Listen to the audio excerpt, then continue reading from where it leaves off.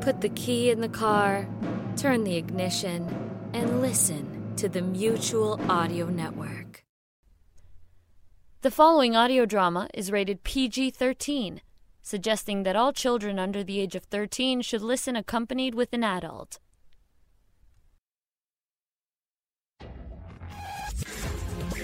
You are listening to audio drama in a darker shade at darkerprojects.com. And now our feature presentation.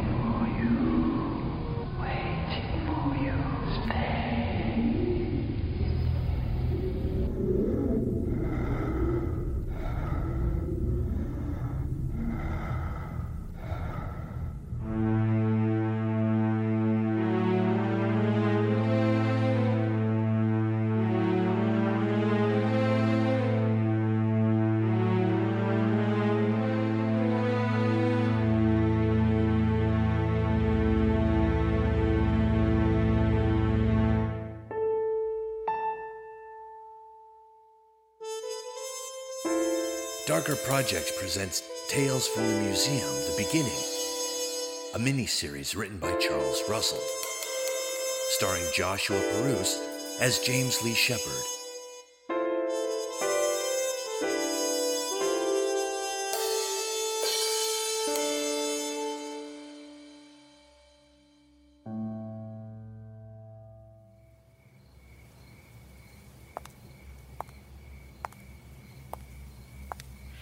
Come, my child, come to me.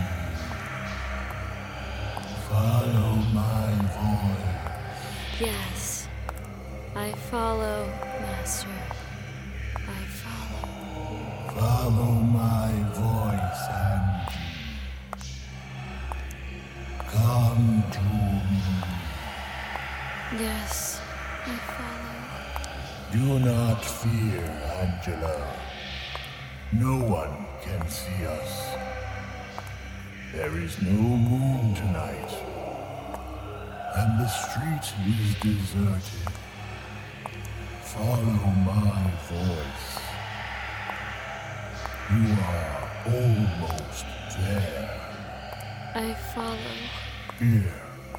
Stop here. Now, open your eyes. Hey! What happened? Where am I?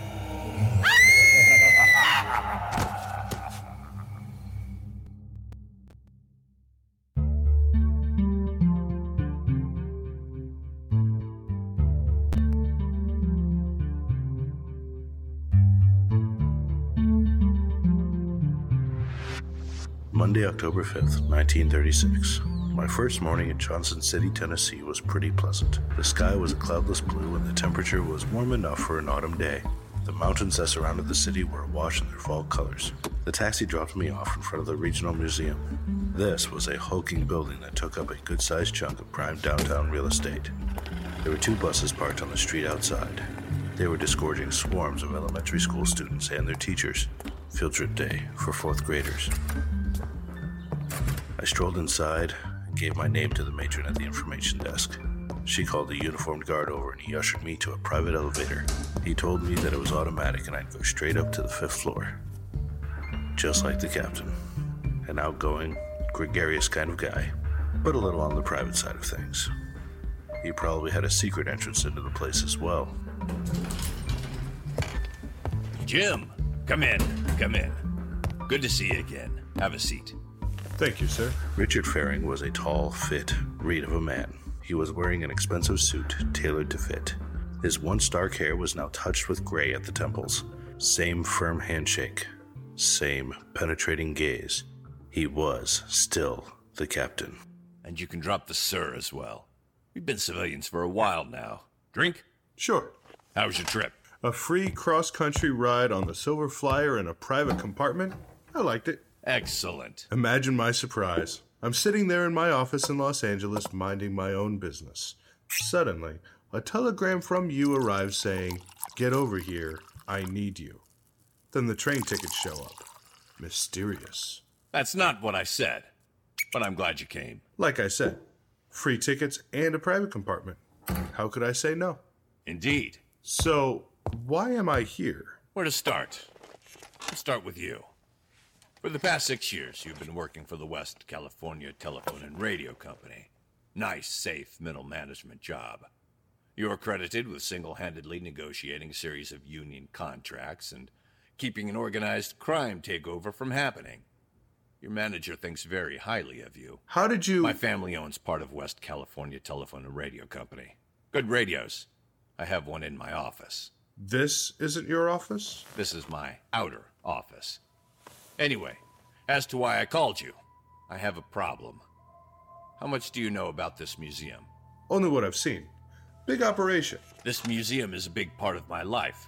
It was my father's dream. He demanded a place of higher learning. A place where anybody could come and be filled with and excited by sheer knowledge. He wanted to benefit the entire state in Johnson City. This was his gift to the world. A gift from a man who worshipped intellect. Impressive. My father entrusted the running of this institution to me when he died. I've been very secure in managing the family business and the museum, getting it to its next stage of growth, But something is wrong. Something I cannot understand or handle on my own. I know you hate that. What's happening? Someone is stalking the museum. Someone has turned my museum into their private hunting ground. Someone has kidnapped 4 young ladies, 4 that I know of. I've had a private investigator look into it. I know there are more. These girls have disappeared and are not seen again. This isn't a job for the police? They called me. The last girl to go missing worked here. Angela, a sophomore journalism student at the college. She worked here as a part-time tour guide just under 2 months. No close family. Her roommates reported her as missing. Ransom demands? None. Any clues? None. No trace at all. Jim, I can't have this. This place must be safe. That's why I need you. I don't need the police. I need the man who was my lieutenant. The man who could troubleshoot any situation. I need the soldier who took down 3 enemy snipers in 1 weekend. I need the soldier who, when we were cut off behind enemy lines, took the clothes off a scarecrow, dressed in them, and staggered into a German village. Remember him? You came out with directions to the front and a bottle of schnapps. Jim, there is no one else I would even consider turning to. I'll be serious. I wouldn't blame you if you opted to go back west. As if he had to ask. I know I'm going to regret this. Let's say I go along with this. What are you expecting me to do? 2 things. 1, if possible, find the girls. That's most important. Secondly, find out who is doing this. I will not tolerate anyone putting my staff at risk. I have what little police information and some newspaper clippings in your desk. I have a desk? Yeah, in your office. I have an office? Ruthie, would you come up, please? Yes, sir. You have a secretary as well. Actually, you'll be sharing a secretary with 2 other offices. So, I have 1/3 of a secretary. Basically.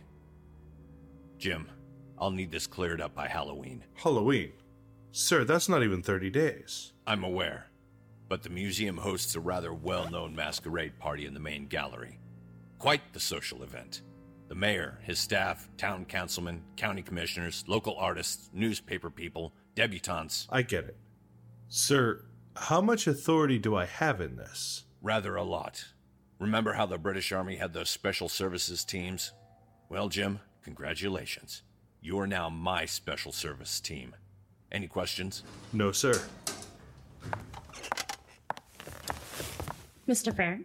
Ruthie, this is James Lee Shepard. He'll be moving into the Special Services Director position. He doesn't look like much, but he's a good man. Gee, thanks. Don't mention it. Ruthie, would you mind giving him the nickel tour, then get him set up in the office? Of course, sir. Mr. Shepard, if you'll follow me.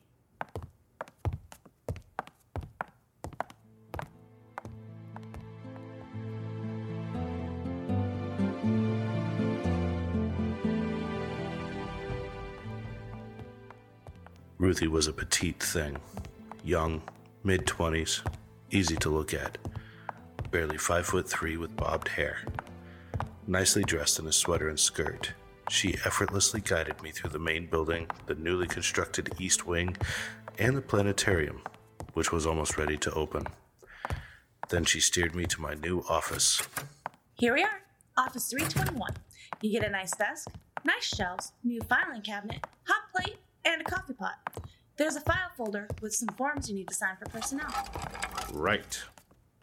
Not wanting to sound forward, but how do you know Mr. Faring? Were you in the Army together? Captain Faring, myself, and a few others spent 48 hours in a foxhole during a continuous artillery bombardment. Worst 48 hours of my life. I see. You know, Mr. Faring likes to brag that he only hires the best. Are you the best? At some things. These forms? Yes. Sign by the X on the first 3 pages, please. You mentioned that you were from California. I've always wanted to go there. It's a great place.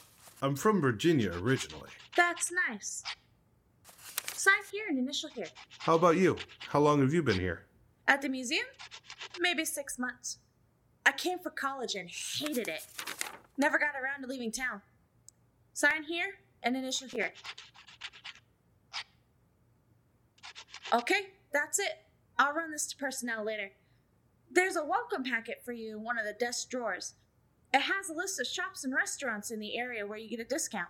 Pretty handy. Thank you. For the record, he created this job title for you the same day he heard that you were on your way in. We've never had a special services man before. Not surprised. One last thing, Mr. Shepard. I do not work in this building after dark. I know it sounds silly, but I'm always clocked out before sunset. I hope that's not a problem. No problem. Aren't you going to ask why? Nope. You're not here to be an administrator, are you? No, probably not.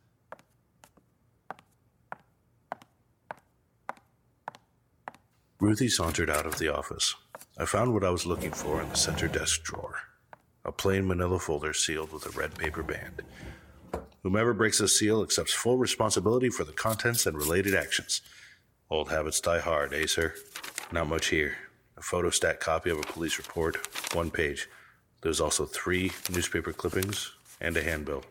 The police report wasn't a fount of information. Angela Tanner was reported missing on 20 September 1936. Last seen on 18 September 1936 as she left residence for work. Subject is a student at the college living in the Susong Cottage. Reported missing by roommates. Attempted a long-distance call to an aunt listed as next of kin. No answer. Registered letter mailed out to contact address on 22 September 1936. The newspaper clippings were from the paper's police blotter. 3 young ladies reported as missing, both from earlier in the year, March and June. One from last year, September. The handbill was interesting.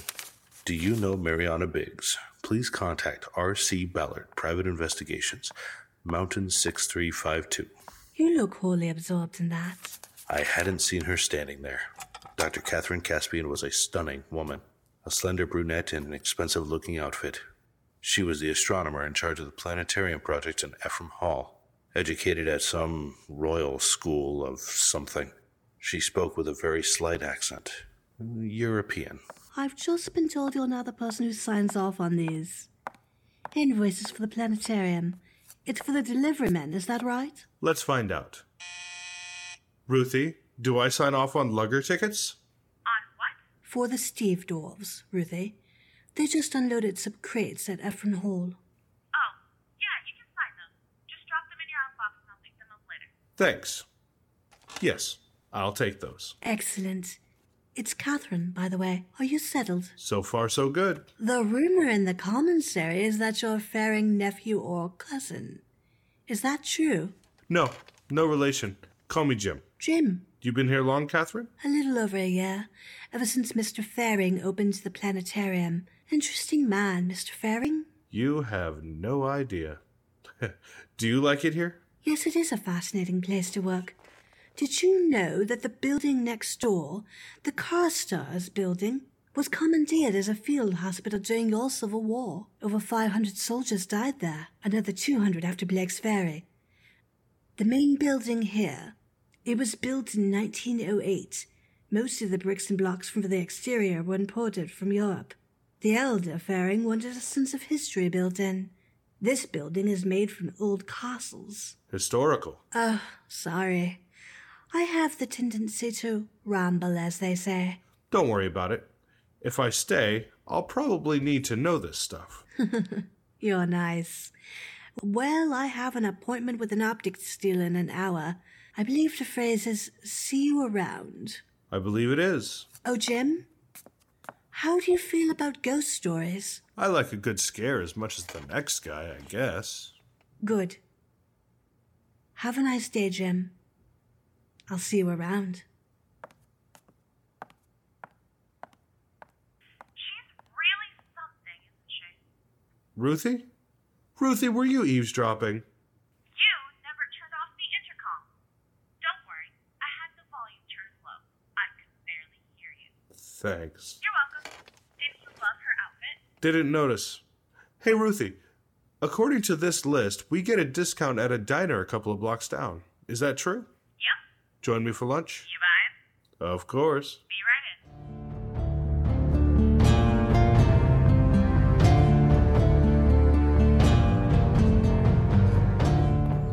Ruthie and I strolled out of the building.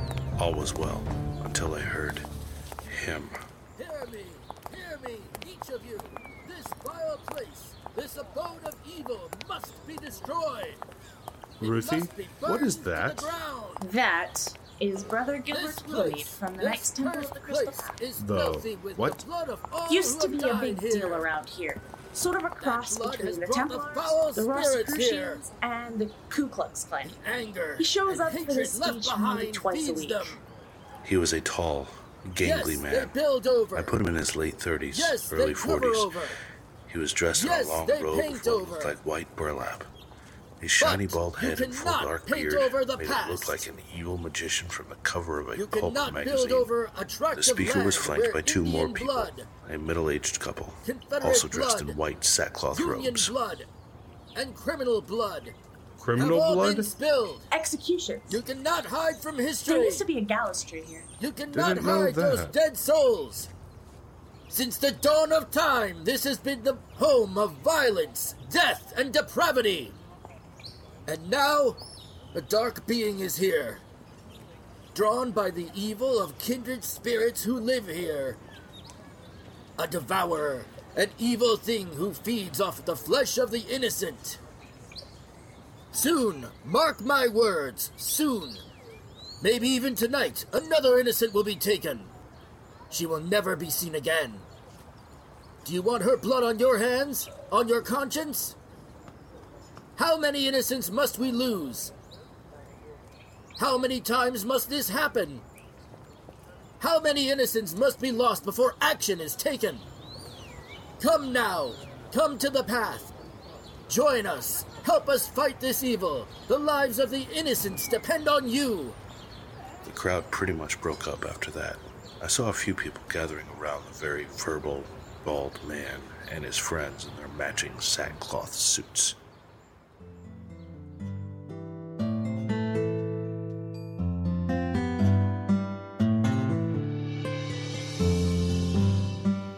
The Ambassador Hotel was located 1 block over from the downtown train and bus station and about 6 blocks from the museum. It advertised itself as a clean and comfortable place for the weary traveler. I was weary, but I wasn't very comfortable. I was wide awake, laying on the bed, staring at the ceiling. The glowing hands of the alarm clock read 11:45. I hate it when I'm like this. I got dressed and took the elevator down to the lobby. I told the drowsy desk clerk that I would be taking a walk, but would return soon. It was a cool night. Not a lot of traffic. Too late for many people out and about.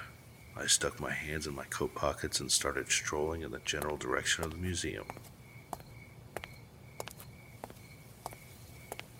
The huge edifice, with its imported exterior, was dark, except for a couple of windows. I assumed the housekeeping crews were at work. I'll admit it, there was something about this place. Something, and we're on. I didn't think. I just reacted and ran towards that sound. I turned down an alley, then another left. Help me! There up ahead. What the? A girl, a young woman, was cowering before something. A formless shadow of a something. It was floating over her with a pair of serpentine arms wrapped around her. I couldn't quite focus my eyes on it, almost as if it wasn't really there. The thing's head turned to look at me. I saw two glowing red eyes. It released the girl. She staggered back, dazed, but she had enough sense to run. Good. Now all I had to worry about was me. The thing launched itself at me and lashed out with one of its tendril arms. It flailed at me again. I felt myself flying backwards and slamming into a brick wall. Then the thing was on me. Those tendrils slashed out again. I was seeing stars. I slumped to the ground and waited for the final blow. The image was towering over me. It was becoming more solid. Something vaguely human. Two glowing red eyes burning into me. Then the voice. James Shepard. Inside my head. Inside my pain-addled brain. I have no need of you. But I needed that girl. That one. Your salvation approaches. The gods of fortune smile upon you.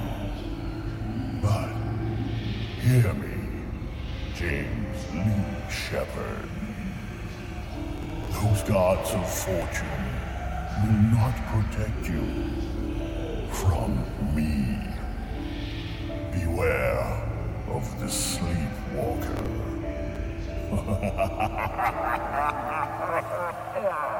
That was it. Darkness swallowed me.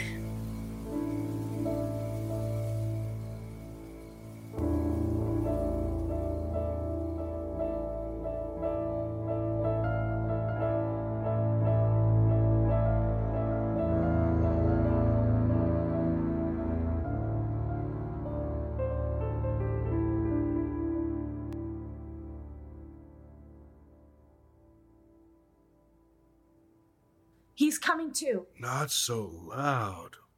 Where am I? The employees' lounge. A pair of cops helped you walk in. Do you remember that? No. How do you feel, son? Like I've been hit by a bus. Good. Ruthie, get the door. Yes, sir. Report. Sir, I was at the hotel. Couldn't sleep. Took a walk. Came here. Heard the scream. Ran in and saw something. Specifics, please. A big, floating, smoking shadow thing with two glowing eyes.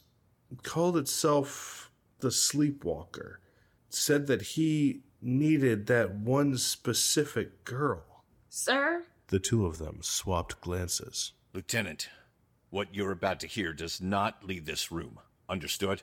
Yes, sir. Jim, if you spend any time in this part of town, you will hear some strange stories. Stories about the lost girls. You probably heard part of it from Brother Gilbert. It's a local legend. For a very long time, young ladies have been vanishing from this area. They are never heard from again. The first mention of the story that I can find is in the local newspaper. That was 1920. I always thought it was just a local legend used to scare proper young ladies out of this neighborhood. This used to be a rougher part of town. You'll hear about cannibals or white slavers. Uh-huh. For the past several years, whatever it was you saw has been hunting the museum grounds. Remember what I said about someone stalking us? Like he said, it's just one of the reasons I don't stay over in here. I'll get you home, Ruthie. Jim, what I said about these stories going back 16 years, I can only point at 2 of the women who have had an encounter with the entity who have survived. One was the girl tonight. Her name is Charlene, by the way. She's a junior accountant with the tobacco. She was working late to help polish a preliminary sales report for the season. Their office is just down the street.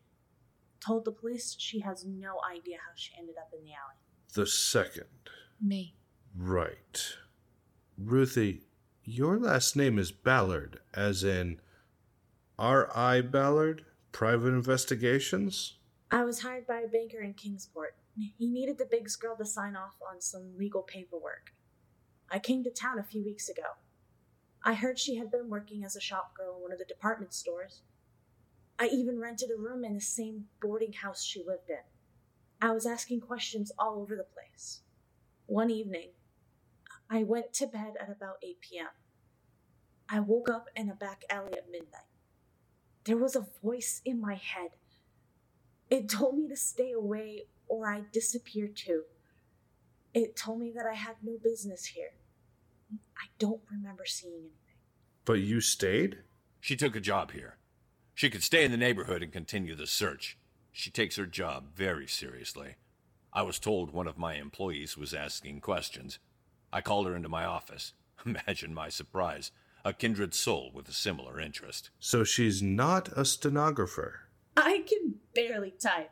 For the record, I haven't found her. Sir, I know you like to play your cards close to the chest, but is there anything else you need to tell me? No. You should be up to speed now. Well? Sir, when I left the army, I came home to find out that my fiancé had run off with a traveling salesman.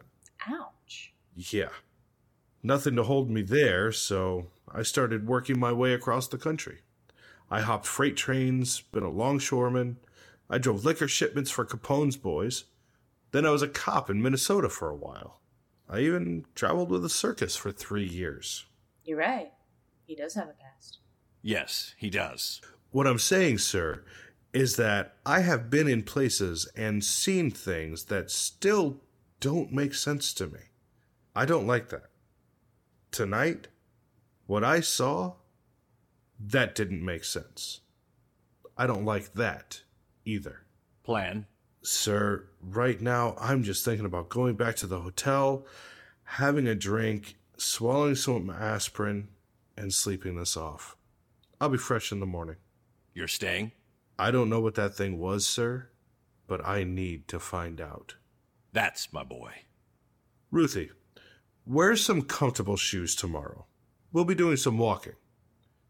And Ruthie? Yes? Welcome to Special Services.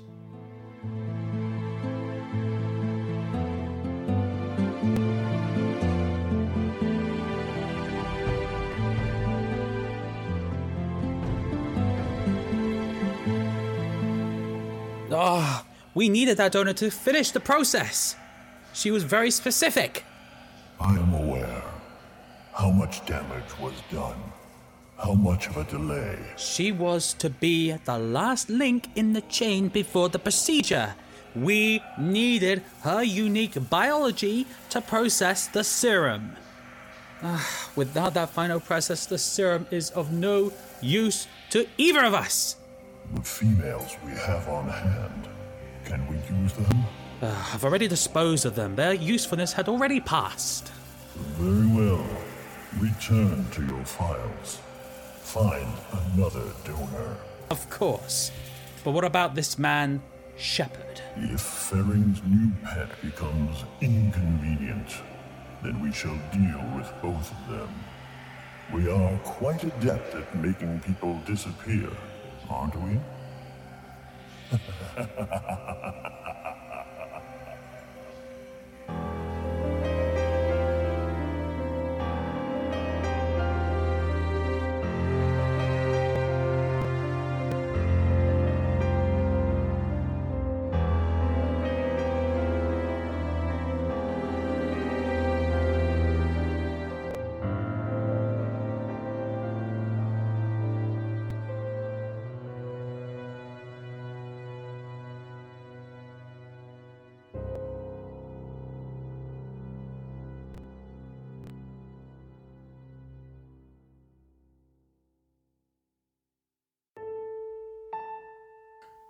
You've been listening to Tales from the Museum, The Beginning, entitled Sleepwalker, written by Charles Russell. Featured in tonight's episode were Joshua Perouse as James Shepard, Victoria Perouse as Ruthie Ballard, Eric Bod as Brother Gilbert Littlemead, Rachel Pulliam as Dr. Catherine Caspian, Ellie Hirschman as the Sleepwalker, Tanya Milovic as Angela, Sally Widget as the Girl, James Leeper as Thane, and yours truly as Richard Faring and the announcer. The original music was composed by Joey Stuckey, Kevin MacLeod, and Kai Hartwig. Produced and post-production by MJ Cogburn. This has been a Darker Projects production. This is Shane Harris. For more horror, science fiction, and other podcasts, please visit www.darkerprojects.com. Thank you for listening.